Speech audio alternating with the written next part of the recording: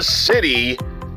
It's your man, Big Pat, the voice of your Charlotte Hornets, and you're listening to the All Hornets Podcast Network, presented by Sports Illustrated. You are listening to the Buzzer Beaters podcast on the All Hornets Podcast Network. One podcast feed with multiple shows making sure we cover the Charlotte Hornets from every angle. If you like what you hear, please subscribe on Apple Podcasts and leave a 5-star review. The All Hornets Podcast Network is affiliated with the Fans First Sports Podcast Group. On today's episode, Eric and I will be taking a deeper dive into the trade deadline that the Hornets had, giving our thoughts on the moves they made and the outlook for the Charlotte Hornets' future as well. Without further ado, I'm today's host, Atticus Ferguson. And I'm your co-host, Eric Barnes. Eric, man, it's been a couple weeks since we've talked, and, man, so much has changed. The win-loss column, the L's keep stacking. The win column is probably the exact same, I believe, since we last spoke, but the roster has gotten a whole different facelift, man. These are exciting times. Yeah, I mean, a lot of people out there, they don't really like change. Like, they're kind of resistant to it, but when it comes to the Charlotte Hornets, the way the season's been going, like a little bit of change is exciting. It's fun. We've got new players to check out for the rest of the season, and hopefully a little bit more competence towards the end of the roster. We lost some good players, but we gained more players than we lost. So hopefully it's one of those things that maybe you didn't get the best player in the trade, but since you have more competent players, maybe that'll kind of raise the floor or ceiling, however you want to say it, for the rest of the season. Yeah, it's funny. I think I said this on air, and I know I definitely texted it to you, but after the Hornets traded Terry, what feels like a lifetime ago now based on what all has happened since then, I told you, I was like, I'm addicted to selling at the deadline. The Hornets every year stand pat at the deadline. Occasionally we get a Brad Wanamaker move or, Montrezl Harrell. Before this year, I believe the most significant move I remember the Hornets making in recent years was acquiring Montrezl Harrell for half a season and moving out Ish Smith and Vernon Carey. So there's usually not a lot of exciting buzz. The Hornets will be in like a rumor or two. There will be a Miles Turner or Andre Drummond connection that never happens. If you know there. But to see them finally actually do something, and really the theme, at least for me, throughout a lot of this episode will be the fact that they're actually choosing a real direction and seem to have somewhat of a plan formulated, and now they're taking actions and taking steps towards that plan. That's really exciting. And while it may not convey, towards a bunch of wins in the immediate future, now that that's really the goal, and stacking wins right now in kind of a lost season, it really is exciting that they're really doing something and acquiring assets that they can have a lot of flexibility with for the future, man. So it was really exciting for me to watch. I enjoyed actually checking my phone for the Shams and Woj notifications on trade deadline day, knowing that the Charlotte Hornets are actually going to do something. We're not going to sit by and be there's the meme of Squidward in his house watching Patrick and SpongeBob run around and play, and he's inside missing out on the action. That's us as Hornets fans every year. Finally, we were a part of the action in some form or fashion. Yeah.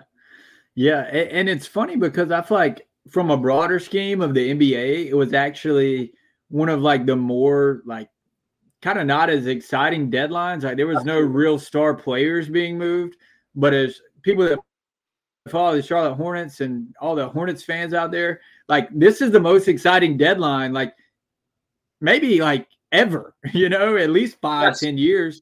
So it's one of those things, while the rest of the NBA fans may be like, like this deadline was whatever, Hornets fans, meanwhile, are having more fun than they've ever had this time of year. So like you said, it was definitely fun to be a part of the deadline for once. And I think we have to give kudos and thanks for some of that entertainment to the new owners, because I think if Michael Jordan's still at the helm, we're not seeing the Hornets tear down the team like this to try to build something new and hopefully better. Yeah, it's funny you mentioned that. It was one of the most objectively boring NBA trade deadline days that I can remember. But as a Hornets fan, it was very exciting, especially because we're not used to getting any real news on trade deadline day that impacts us directly. It's like, unless you were a fan of the Hornets, the Knicks, or the Pistons, which I'm not sure Pistons fans are happy or not, but they sure were active. unless you were a fan of one of those three teams, there wasn't much going on. I mean, I guess, Dallas got PJ, and we'll get into that. But outside of that, you were looking for big names like DeJounte Murray, who, is going to stay put where he's at. So there wasn't that big splash. But tell you what, Eric, you and I and a lot of the listeners here had some fun. And as far as I'm concerned, that's what matters most here. Yeah, I mean, who cares about those teams out in LA? Who cares about those teams out in New York? It's all about what's going on in Charlotte, North Carolina. What are the moves being made there? And are they putting us in a direction of hopefully having a vision of winning some basketball games in the future? And call me crazy, maybe call yourself crazy, but we think they may have done that. That's right. Well, let's get right into it, Eric. Much has been made about the moves the Hornets made on trade deadline day. Gordon Hayward's out. PJ Washington's out. We'll get into the guys that have come in. Overall, would you say – I'll open it up to you. Would you say the Hornets, quote-unquote, won the trade deadline? Not in terms of the whole league, but just in general. Of course. As simply as I can put it, I will say yes. I would say they did win the trade deadline. And now I don't know how much of that is going to correlate to wins in the future, but if you look at what they gave up Gordon and PJ. Gordon, really talented player, doesn't play half the time. If you're not available, you can't be but so valuable. So we ship out Gordon, and then in comes Trey Mann, who really hasn't had a ton of chance to play this year on kind of a loaded OKC team, especially at the guard spot. And then we also get guys like the point guard from the EuroLeague, who what have the Hornets needed forever? Some backup point guards, some depth back there, because we basically had LaMelo and whatever new random guy they're kind of plugging in to hopefully fill that void for a little bit. So really, Trey Mann is what I'm excited about with that OKC deal.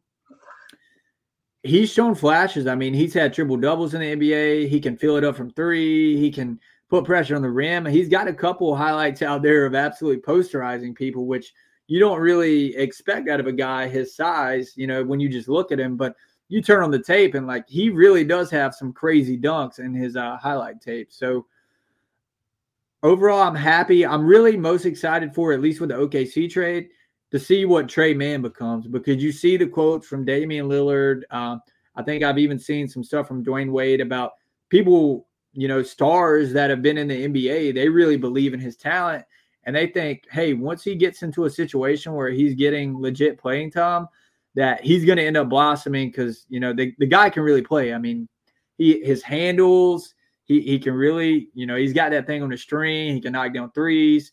He can get to the rim. So with extended playing time, I'm really excited to see what Trey Mann can do. Absolutely. Yeah, I would agree with your assessment that the Hornets, quote unquote, won the deadline with the moves that they made. One thing I wanted to throw out as well, just to kind of clarify or add on to what you said. I didn't realize this until today, actually. Charlotte also sending Dallas a 2024 second-round pick and a 2028 second-round pick along with PJ Washington. So they did give up more than just Gordon and PJ. They gave up those two picks as well in that trade. Again, that was something that wasn't really – Well, I think what happened is that the Hornets got 2 second-round picks from OKC, and then they shipped those second-round picks. I don't know if it was those specifically, but then they shipped 2 second-round picks to Dallas in the PJ Washington trade. So I know from OKC they got a 2024 second and a 2025 second. I'm not sure, and we should probably know this, but I'm not sure if the 2024 from OKC was the one that Charlotte sent to Dallas, or if that was their own, or if that was one they've acquired in another trade or another move in the past. But yeah, that's a good point. Oh, I've got to sneeze here. Never mind. If it happens, it happens. But I would agree with your assessment that Charlotte made some strong moves there. You've got, from OKC, I'm going to try to pronounce his last name and I may botch it. It's Micic, I think, former EuroLeague MVP and former EuroLeague Final Four MVP. So we'll see what materializes there. He's not going to, be the sexiest acquisition, but maybe he can find a role in Charlotte. Obviously a low risk acquisition there. If it doesn't work out, you move off from him and it's not really going to be, looked at as a devastating blow if that doesn't work out. Davis Bertans, And Trey Mann obviously is kind of the quote unquote sexiest name from that trade. Yeah, like you said, there's that Dame Lillard clip that's been circulating, talking about Trey Mann and some of his potential. I think it's interesting with Trey Mann. When you come from a team like OKC that's contending and has title aspirations, a lot of times people would say, well, he's going to go to Charlotte and he's going to be so bummed out. But I'm going to get into this with everyone the Hornets acquired. I think he's going to be really energized because while, yes, going from the Thunder, who are contending for the top seed in the West, to the Charlotte Hornets, who are the basement dwellers in the East, doesn't sound great on paper. Trey Mann's going to have a much bigger role and a much greater opportunity to prove himself and show what he can do in the league. So I think he's going to be really energized for this. This is a much greater opportunity from an individual standpoint for Trey Mann in Charlotte. So I think he's going to be really energized to showcase what he can do. Bertans, not getting a ton of playing time in OKC, maybe you would say he's not thrilled to be going to Charlotte. He's a pro. He was on Washington recently. He's played on bad teams before. He knows how to handle himself. I don't think he's going to be the guy who's going to come in and pout. And something we haven't touched on yet as well with the Dallas trade, Grant Williams and Seth Curry. I also think those are guys who are going to come in energized. Grant Williams, we saw the reports that he was kind of rubbing people the wrong way in Dallas. So I think a fresh start will be good for him. Obviously, him and Seth Curry both from Charlotte as well. So I think the homecoming aspect, there's some comfort there. I think really the fresh start will be really refreshing to him, and I think that's going to be something that he was going to cherish. He's obviously going to have a bigger role in Charlotte than he did in Dallas. And I think Seth Curry will be energized too, getting a larger role, playing in front of his hometown. Del Curry, is doing the broadcasting for Bally. I think it's just a good fit for him. I think he'll be excited to play for Charlotte. So I don't see any of these guys coming in and being bummed out and hanging their heads that they're coming into Charlotte like a Kyle Lowry would if the Hornets were going to force him to play, which I expect them to buy him out in the next day or two. By the time you're listening to this, it may have already happened. So, I think these are – I say all this to say I know these trades were made in the long-term view, but funny enough, I'm seeing a lot of people writing, the rest of the season, yes, it's going to be very tough to get through. And yes, it is. I'm not saying the Hornets are going to become the Showtime Lakers all of a sudden. I actually think these acquisitions are expected to play the first game. By the time you're listening to this, it'll be tonight against the Grizzlies. I think this is going to make the Hornets a lot more fun to watch this year, and they're going to be a lot more competitive. Kind of what you and I were just talking about before we started recording here. You were kind of mentioning that this gives the Hornets a lot more depth, a lot more legitimate NBA players to come off the bench and play meaningful minutes. I think they're going to be a lot more fun to watch this year. I think you're going to see them get hot at times, and you're going to start to generate some excitement and some buzz for next year. So, I mean, what are your? I know we're going to focus a lot on the future here, but real quick, what are your thoughts on how this impacts the Hornets this season from now until the end of the year? Yeah, and I think I may have touched on it briefly earlier. Like, I'm really excited to see these guys because the way I look at it, okay, you lose Gordon, you lose PJ. Gordon hasn't played in a month anyway, so we haven't been watching him regardless. And even when he has been on the court, it's been one of those things. I think for a lot of Hornets fans, they kind of viewed it as, okay, yes, Gordon's a nice player, but he doesn't fit the timeline. He's not in the long-term plans, which proved to be true because he got traded. So it's one of those things where you don't really get excited to watch him because what sports is about, what a lot of sports is about, specifically for fans, is hope. And the hope train with Gordon Hayward had sailed. Like, he's too old, he's injured, he's a good player, but we're not doing any serious winning right now. So, like, watching him play well, I was like, okay, cool, like, good game, but, like, there was no, like, light at the end of the tunnel, if you will.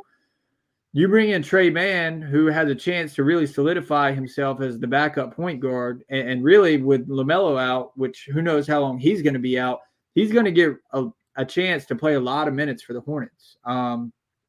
And then with Grant Williams, I remember going back to the summer, it was kind of the debate of, are the Hornets going to pay PJ? Are they going to sign Grant Williams? And that was a legitimate debate. And I could have been swayed one way or another on that one, depending on, which angle you take. But the fact that the Hornets traded PJ and then a couple of second-round picks, got Grant Williams, got Seth Curry, so you get the nostalgia of a Curry returning to Charlotte. And then on top of that, you get a first-round pick that's only top 2 protected. Like, yes, do I think PJ is a better player than Grant? Sure. Like, by just a smidge, just a little, like, his numbers are better. But Grant Williams has been on the Boston Celtics. He's been to the Eastern Conference Finals. He's been to the finals. He's been on winning teams. He knows what it looks like. What does Grant Williams bring to the table? He's like a gritty, like toughness type of player. And if you leave him open, he can make you pay from three. And the Hornets don't need 4 to 5 guys on the court that are trying to, maximize their stats and kind of show that they can be like the guy or like the second or third guy. They need guys that fit into roles. Like the Hornets already have their top two players in LaMelo and Brandon Miller, who are guys that are going to be the guys moving forward. Now you need to kind of fill in around them. And I think Grant Williams is kind of really the perfect type of player to fit in around guys that, where he can really affect the game, but he's not got to be the number one or number two option when it comes to scoring. He really affects the game in different ways other than just putting the ball in the basket. Yeah, I mean, to touch real quick again on the Gordon trade, the Hornets very easily could have sat on that contract for the rest of the year, let it expire, got his money off the books, not taking on any new money, and just said, hey, we're gonna have this cap space to play with. We're gonna let him walk, let him do whatever he wants to do, part ways as friends, so on and so forth. But I think it's noteworthy that you can extract something of value for Gordon. I mean, the reports were saying there wasn't much of a market for him. I remember reading a Rod Boone article right before the deadline saying there was one Western Conference team that now we know was the Oklahoma City Thunder that was interested in him. So the fact that you could extract something of value without taking on any major long-term money is meaningful. With Man, maybe you find a diamond in the rough, a young player who was kind of buried on an uber-talented OKC team who can come in to be a big contributor long-term. You have him for cheap. You've got his bird rights. There's a lot of pros there. If nothing else comes from the other acquisitions from OKC, as far as the players go, you've got draft capital, which we know, you can use that as designed. And, it's a second-round pick. It's not the most valuable thing in the world, but maybe you find a diamond in the rough. The Hornets found Devontae Graham in the second round, right? You never know what can happen. But also, again, like we saw at the deadline, any sort of draft asset can be used in the trade. So, they've got a lot of flexibility. They can get creative with what they do there. So, if nothing else, if all three of the players flop, you've got tradable salaries with those players.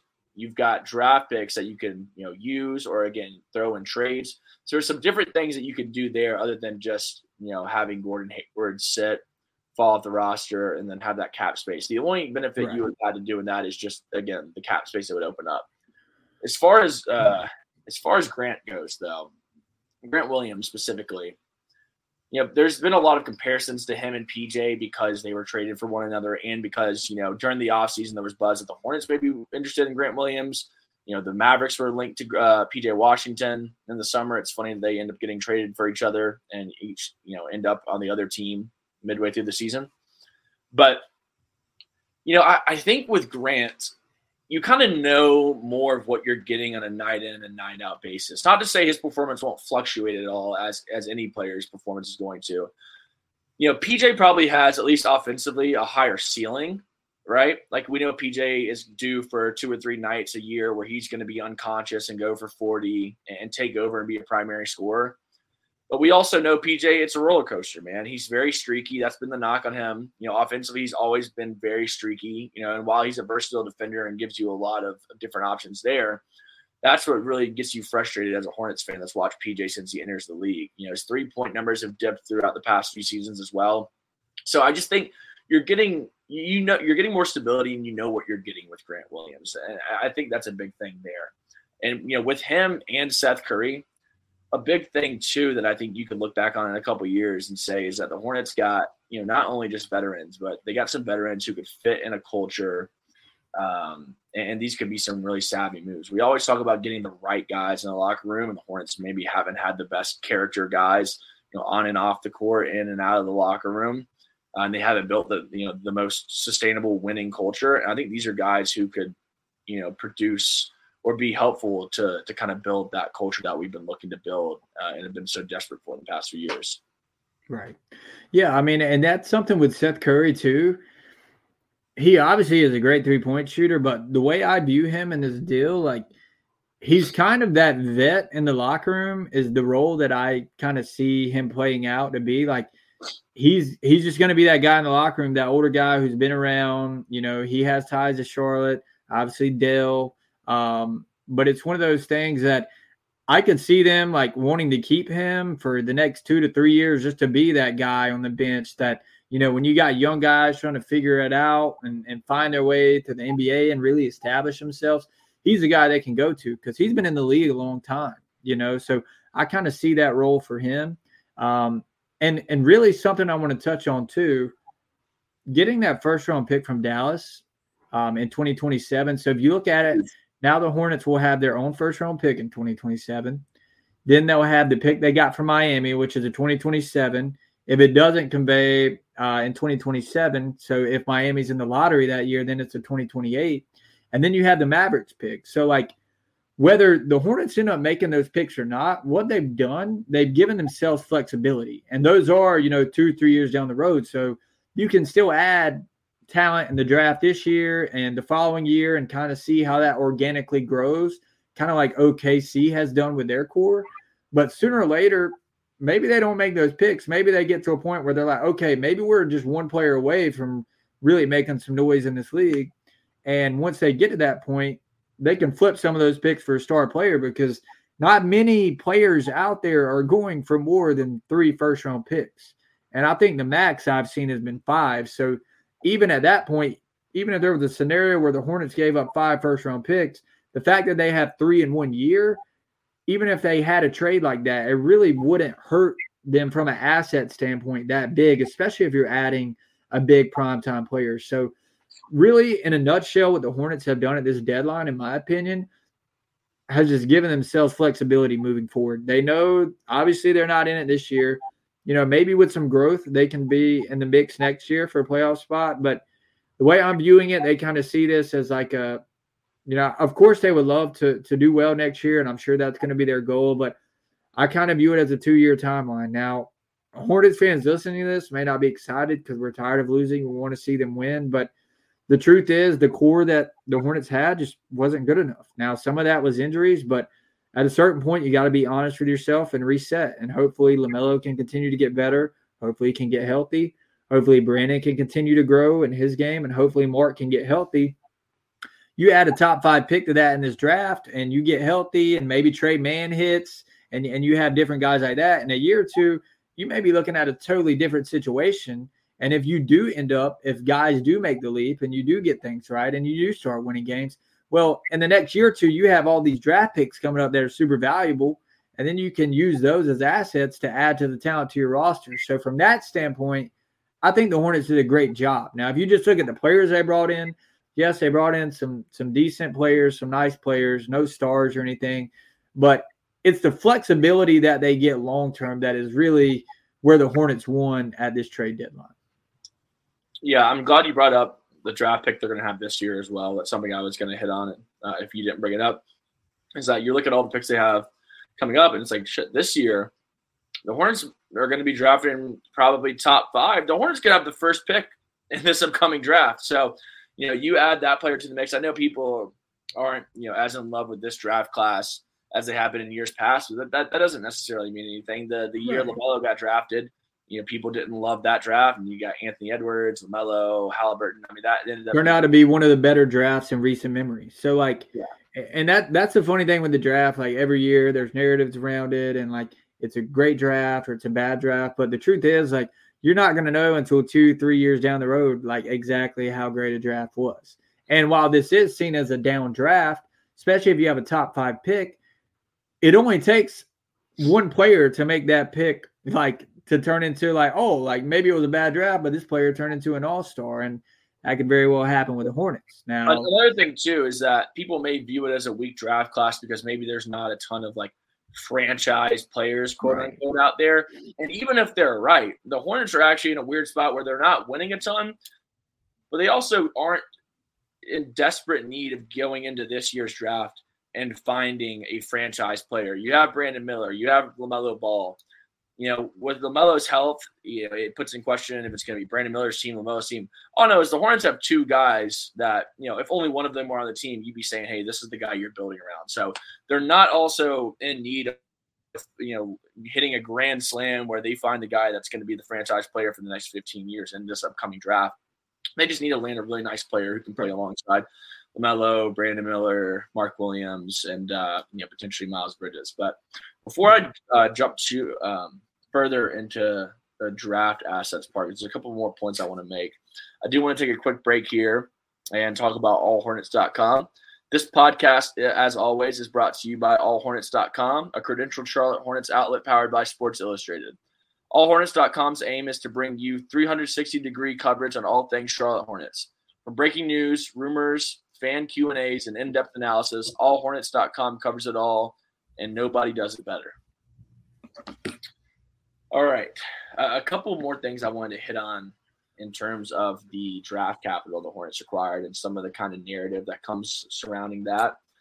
A lot of people get really deterred when these draft picks aren't in the very immediate future, right? You get a 2027 pick or 2028 or whatever the case may be. And I understand it, right? Obviously, when you have draft picks, you want to be able to add those players now, especially, like we talked about. The Hornets haven't won in a while. I don't want to wait until 2028 to add some great player who's in, middle school or high school right now or whatever, right? But at the same time, I think people are really – and again, we've already talked about the fact that they can use those in trades and that can happen more immediately. I think people really don't appreciate or understand the value that these picks have. If you're paying attention on the trade deadline day, there's so many future draft picks sent around. While you, the fan, may not find that 2027 first-round pick to be very valuable, the GMs do. You know how I know that? Because they're sending them around in big trades. They're being sent around and players are being moved, and these things are being attached as assets to make these deals happen. So these things are valuable to teams here. So, again, whether, obviously we're impatient as sports fans, even more so as Charlotte Hornets fans because we haven't seen winning and we're so desperate for a winner. We don't want to wait around that long, but these assets are very valuable to have at your disposal for the front office. Mm-hmm. If they're talking to other GMs around the league, they're not going to be sitting here and talking like a fan saying, God, geez, I don't want to wait till 2027. A first round pick, whether it's in 2027, 2028, those are very valuable for those other GMs because, again, they may be saying, well, I'm going to flip this too. So, I kind of want to debunk that whole it's so far away, it doesn't matter narrative. Obviously, these GMs find it valuable. Otherwise, they wouldn't be getting moved around. And it's kind of a weird thing because the Hornets could sit on, maybe a 2027 first-round pick, and they're not going to trade every draft pick they acquire. It is kind of a weird balance you have to strike because you have LaMelo Ball. You have Brandon Miller. You don't want to sit around and sit on your hands and wait too long to start building a winner and building momentum on the court around these guys, right? Like you don't want to tell them, hey, wait 3 more years, we're going to draft this guy, and then we're really going to go all in to try to win.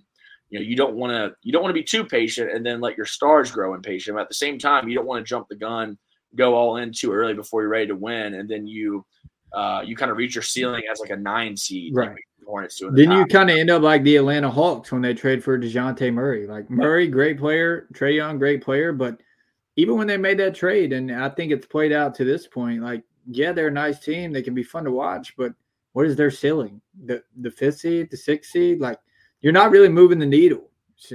And that's something that in the past, whether it's been DeJounte Murray or even Rudy Gobert, when I've had people tell me, oh, the Hornets they should make this move, like, or they should do this. It's like, yes, it's great to get good players, but like the ultimate goal is to win the championship, hopefully. Like, I'm not just hoping for, a playoff series and getting bounced and, I'll be happy forever. Now, don't get me wrong.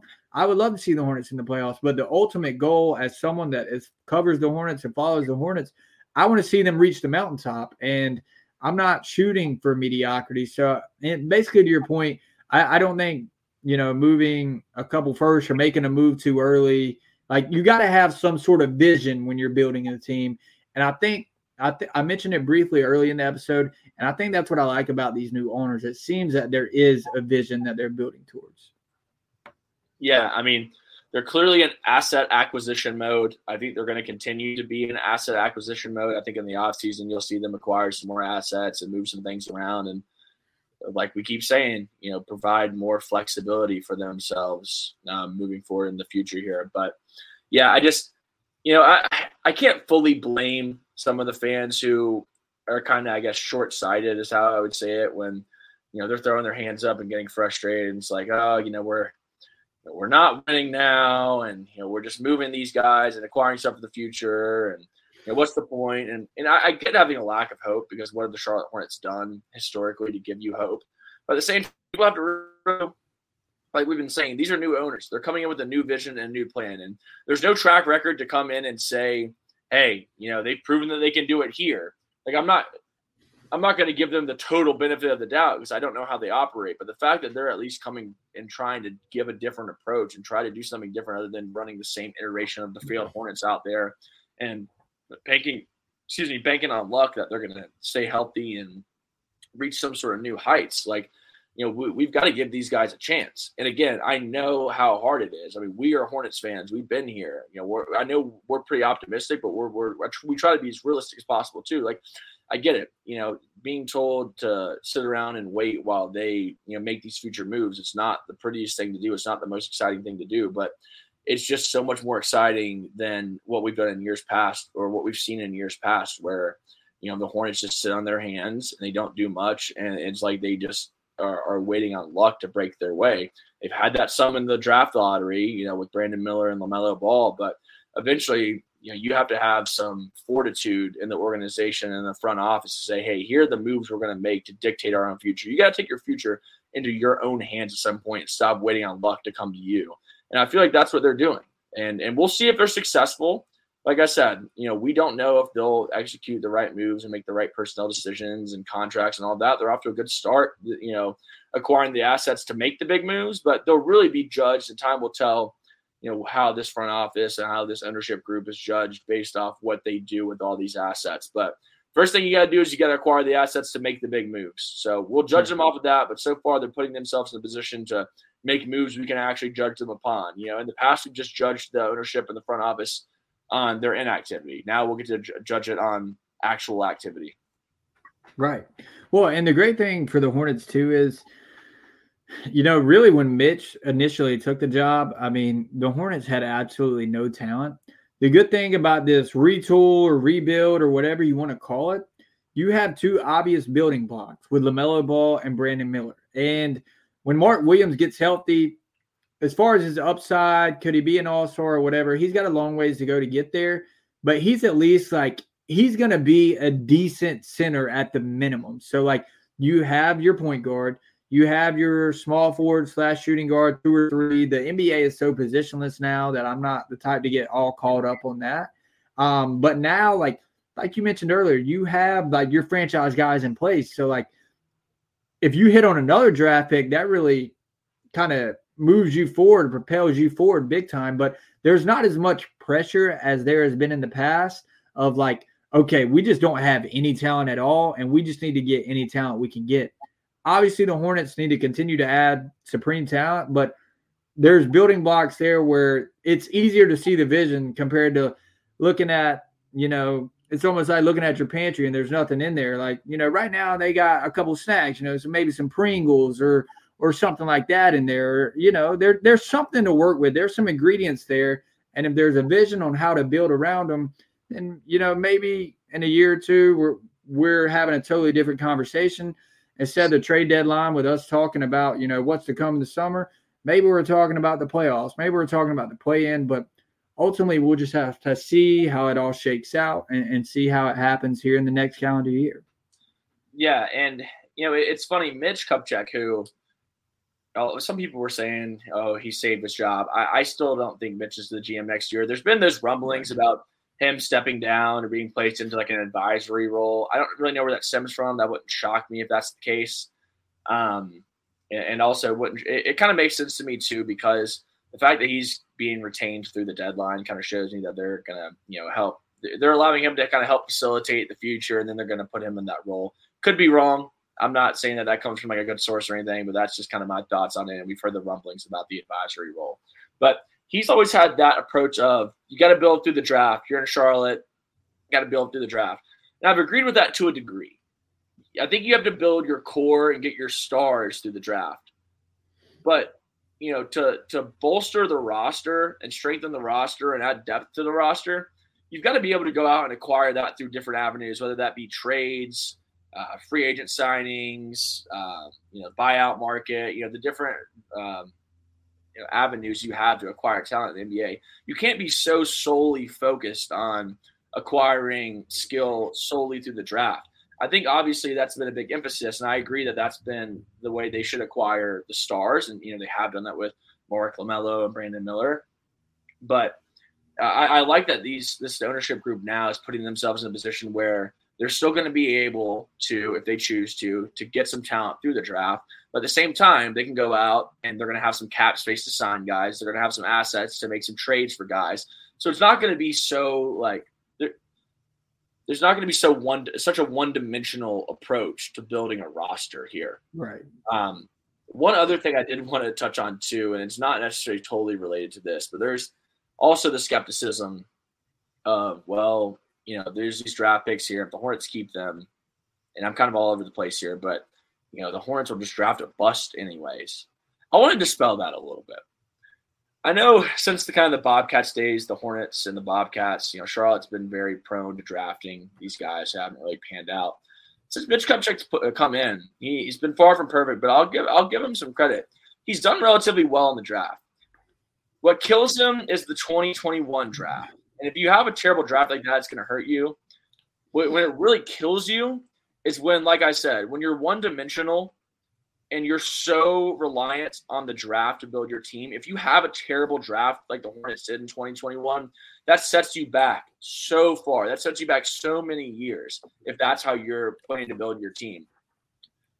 But I will say at the same time, there's probably going to be a new GM that's going to be coming in and making the selections. But the Hornets also haven't done as poor of a job drafting in recent years as people lead you to believe. I believe Miles Bridges was the first selection Mitch Kupchak made. Hit. I think he was drafted over SGA. I get it. You'd rather have SGA over Miles Bridges. But at the end of the day, it's a crapshoot in the draft. And unless you took Miles Bridges over a LeBron James type or something, it's a crapshoot. And if you land a really solid player, I think you did a good job. So that's a hit. PJ Washington's another guy who, say what you want. I know you get the ups and downs. That wasn't a loaded draft around where the Hornets were drafting that year. I don't recall anyone being drafted after him who was like a total slam dunk. So PJ Washington, pretty solid job there, considering the fact that there wasn't like a home run there to be selected.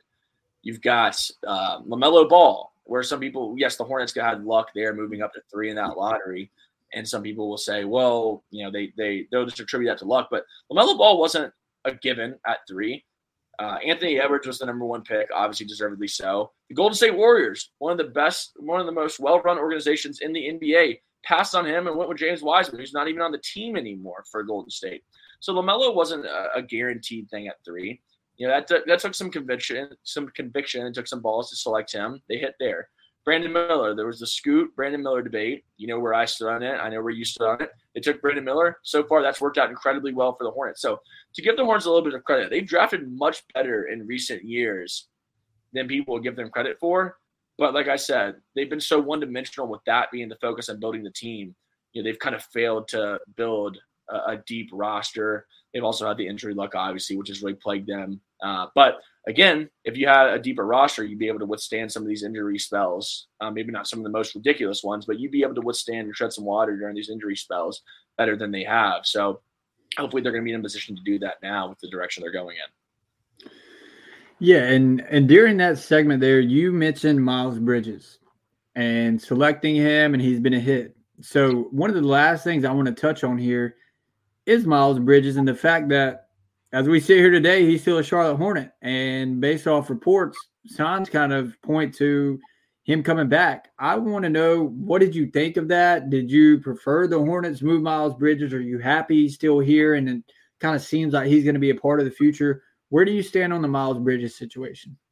Yeah, I can't believe we haven't talked about Miles Bridges yet. I'm so glad you made a point to touch on this before we get off here.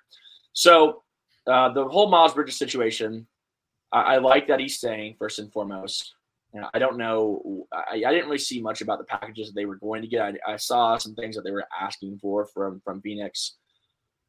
I don't know how much you were going to get from a contender on a half-season rental of Miles Bridges.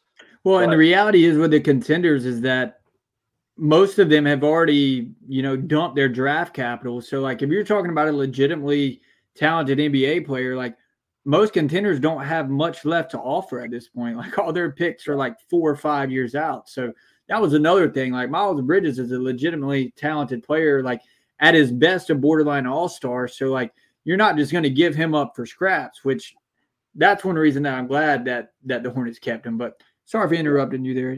Go ahead. Good. If they were planning on re-signing him, then I'm still okay with them giving him up for scraps, because if you're not going to re-sign him, obviously you're going to give him up for nothing. So obviously, if there was completely no intentions of signing him or re-signing him this offseason, yes, move him.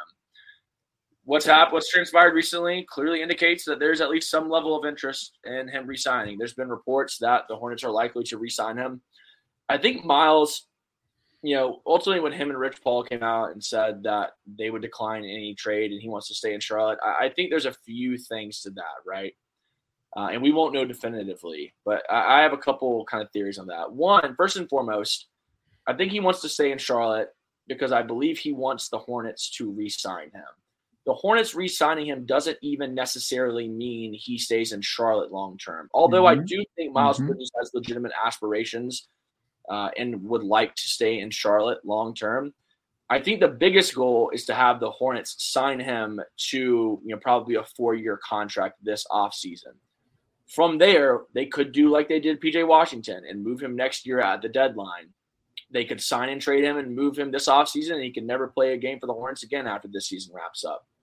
But I think the biggest thing is that they knew that the Hornets would be the most likely team to re-sign him. And, obviously him staying in Charlotte, would make them more likely to re-sign him.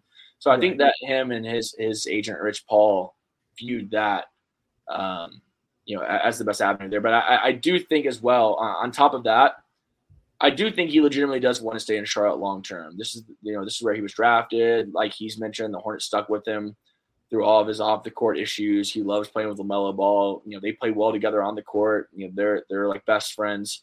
So I do think he really loves it here. It's worth mentioning too. I don't know all the details of like his family life. Obviously, there's been a lot of turmoil there, but I know his, ex-partner, the mother of his children, is still local. His children are local. I mean, that's a real factor. Staying close to your family, staying close to your kids. I'm sure. He seems to, I don't want to get into judging the way he's, been a father with all the off-the-court stuff, but he seems to definitely have an interest in being present in his children's life. That's for certain. And the best way to do that is to be close to them. So I do think that's a big thing as well. So I think ultimately his end goal would be to sign a long-term contract in Charlotte and stay here. But worst case scenario, the Hornets sign him to a long-term contract and move him, and then he still gets paid big time and then gets somewhere else. So that was kind of my takeaway from it. Right. No, it's funny because we haven't even talked about this off air. And so I'm just hearing this from you for the first time now. But I've also been of the same mind. And again, this is just a theory. Like this is not sourced or anything like that. But I do feel like when Miles and Rich Paul, when they look at the landscape of the NBA, it's like, who is the team that's most likely going to give me the most money? And the reality is it's the Charlotte Hornets. Not only because they can't really afford to lose talent, right? Because the Hornets need more talent. Everyone knows this. They have stuck with him through everything. But they're going to have cap space. And also, now that they didn't trade him and get any value for him at the deadline, they're going to be that much more motivated to give him a contract. So, like you mentioned, whether that's staying in Charlotte or maybe trading him in the future, it's all about assets. Like this is there's a portion of the NBA that's like the stock market. It's about, managing your assets and, selling high or getting assets and letting them play for you to help you win games. And I think you kind of hit the nail on the head that, at the minimum, the Hornets are going to pay Miles. I do think there is part of him that does want to stay with the Hornets because he does like playing with LaMelo. He sees the vision with Brandon Miller. He recently said, Brandon Miller is going to be not just be good, he's going to be great. And you hear players talk about other players, from time to time, and they're like, oh, yeah, he's good. Like, he's really good. You don't necessarily hear a lot of players all the time say, oh, this player is going to be great. And if Miles really believes that and he thinks, okay, LaMelo at the 1, he can obviously play. Brandon Miller, like his arrow is only pointing up, so he's only going to get better. And then I can slot in at the 3. And then you have PJ and Miles who are kind of redundant at times. Well, PJ's gone now. So like Miles can kind of be that, third guy on the team, at least for now, pending, draft picks or acquisitions or whatever. But no, in a nutshell, I just think that Miles Bridges, the most likely place he's going to get paid is Charlotte. And if he stays with Charlotte long term, he's cool with that. He can see the vision at least a little. But then in the future, he gets traded and his money situation is figured out, and he's good to go with that. Because the reality is, if he gets traded this offseason, that team is probably viewing him as like, okay, we can kind of require this guy. Doesn't cost a lot. Maybe he can help us win this year. But, if he's going to a contending team, they don't really have a lot of cap space to really pay him a ton of money. So now the Hornets re-sign him. In the future, maybe he gets traded. Who knows? But either way, I'm happy to see that the Hornets are looking at re-signing him because, like I just mentioned, the asset management in the NBA is of the utmost importance when it comes to GMs, front offices, and how to make moves to become a better basketball team. Yeah, the one pushback I'll say, I think the Hornets are maybe the second most likely team to give Bridges a big payday behind Detroit. Detroit's been linked to Miles Bridges for a very long time. They've been a young team. They've been devoid of star power, devoid of talent, and they're going to have a ton of cap space this offseason. I don't – and that's where Miles Bridges is from. He's from Flint, Michigan. I don't worry about Detroit snatching Miles Bridges up maybe as much as others would. Detroit's going to have a lot of cap space, and the situation where I would envision Detroit snagging – Miles Bridges from Charlotte is if they massively overpay him to the point where Charlotte's just saying, hey, you know what, we're not matching that. I'm sorry. I think if Detroit's willing to pay a little bit more than Charlotte, I think he would rather stay in Charlotte. I think if they're going to sway him away, if they're going to swoop him away, they're going to have to give him a substantial pay raise over whatever Charlotte's offering. I don't see them doing that necessarily, unless they just become desperate. And at that point, it would suck to lose them for nothing, but, don't compound a mistake and don't, get in a desperation off with the Pistons. But, I think another thing I wanted to touch on a second ago that I forgot to mention is that if Miles gone to Phoenix, let's say, right? Obviously he's on a winning team competing for a title, but, Miles is coming off of a 41-point game and a game. Miles isn't doing that in Phoenix. Like, his value on the open market is going to go up much, much more in Charlotte when he's putting up big stats on a bad team versus being a role player in Phoenix. Sure, his market then in the offseason to contenders as a role player would be very interesting, but he's not going to get that lucrative deal it seems like he wants. So, right. Well, and here's the thing with role players on good teams. Their absolute ceiling of the money they're going to make is probably about $20 million. So if he goes to a winning team and he's just playing a role, when he hits free agency, a lot of front offices would maybe just view him as a role player. Well, to re-sign in Charlotte, the floor is probably $20 million, or at least in the neighborhood of $20 million. So when it comes to money, Charlotte just made the most sense for Miles, I think. And then everything else, whether he stays, whether he goes, all that will be figured out in due time. Yeah, I think he'll get around 4 for $80, which is what the Hornets offered him the offseason before he bet on himself and was about to cash in big time before he screwed up off the court. I think he'll end up. I actually think that was 4 for $60, if I remember correctly. I think it was 15 a year back then. Okay. Either way, I can see something around there. But my last thought on Bridges is, if you're a fan who wants him gone for the off the court reasons, totally respect that. I'm not going to argue with you for a second. But the reality is, guys who can go up and score 40 points a game and have Bridges' skill set and a guy you draft and develop yourself, for a team like the Hornets, I mean, those guys don't grow on trees, man.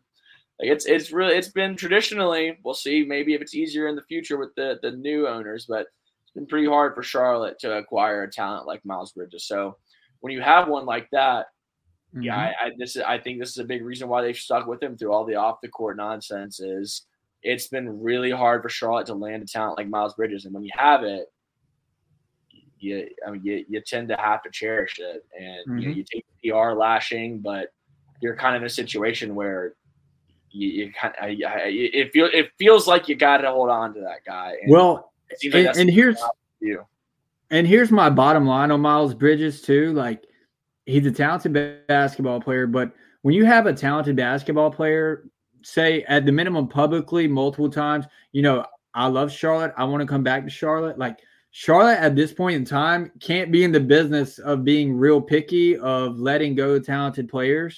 Like, if you have a player that says, oh, I want to stay in Charlotte for the long term, I love Charlotte, and he's a good basketball player, if you don't resign him, then, like, I don't know what you're doing. Like, trading him for end of first-round picks, a year or two, whatever may be away. When it comes to Miles Bridges, I don't think you can do that, especially if he's saying he wants to return. PJ, who kind of slots him more of a role player, I think that makes more sense. But someone that's capable of putting up 40 on back-to-back nights, you just can't let a guy like that, walk out of the door. It's very rare that someone with Miles Bridges' talent is saying that they want to stay in Charlotte. And I know part of the reason why he's probably so eager to stay in Charlotte has to do with the fact they've stuck with him through the off-the-court stuff. But even before that happened, it seemed like he really had a genuine interest in staying in Charlotte. So someone who is as talented as him, who has so much of an interest in staying in Charlotte long term, you've got to value that. So there's something to be said for that there. But Eric, unless you've got anything else you want to touch on there, I think that's about all I've got for today. This was fun. I've enjoyed the Hornets actually being active and real direction. And again, this will be uploaded Saturday. So the day you're listening to this, it'll be Gerald Wallace Appreciation Night. I'm stoked to get to the Hive to watch that. I'll be wearing my Bobcats gear.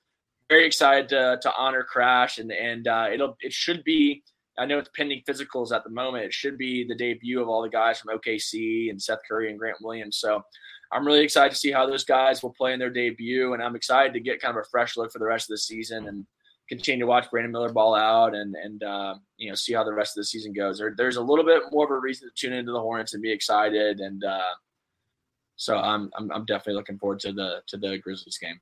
Yeah, at this point, I mean, obviously Brandon Miller is still like, the big show, right? But now, for me at least, like, I have an interest in Trey Mann. Okay, Trey Mann with extended minutes, what does he look like? Can he be at the minimum or backup point guard of the future, if you will, in quotations? What is Grant Williams? How does he mix into this roster? Does he bring a toughness this Hornets team needs? So, yeah, even in a season where the Hornets, as we record this, sit at 10-40, like, I'm still finding reasons to tune in and, hopefully some stuff to bid on in the future. That's right. And like we said earlier, hopefully they're going to, show some signs of growth and some signs of potential and kind of get us excited and looking forward to next year. But, all right, that'll do it for today's episode. Eric, this was fun, and we'll talk to you guys next week. See you then.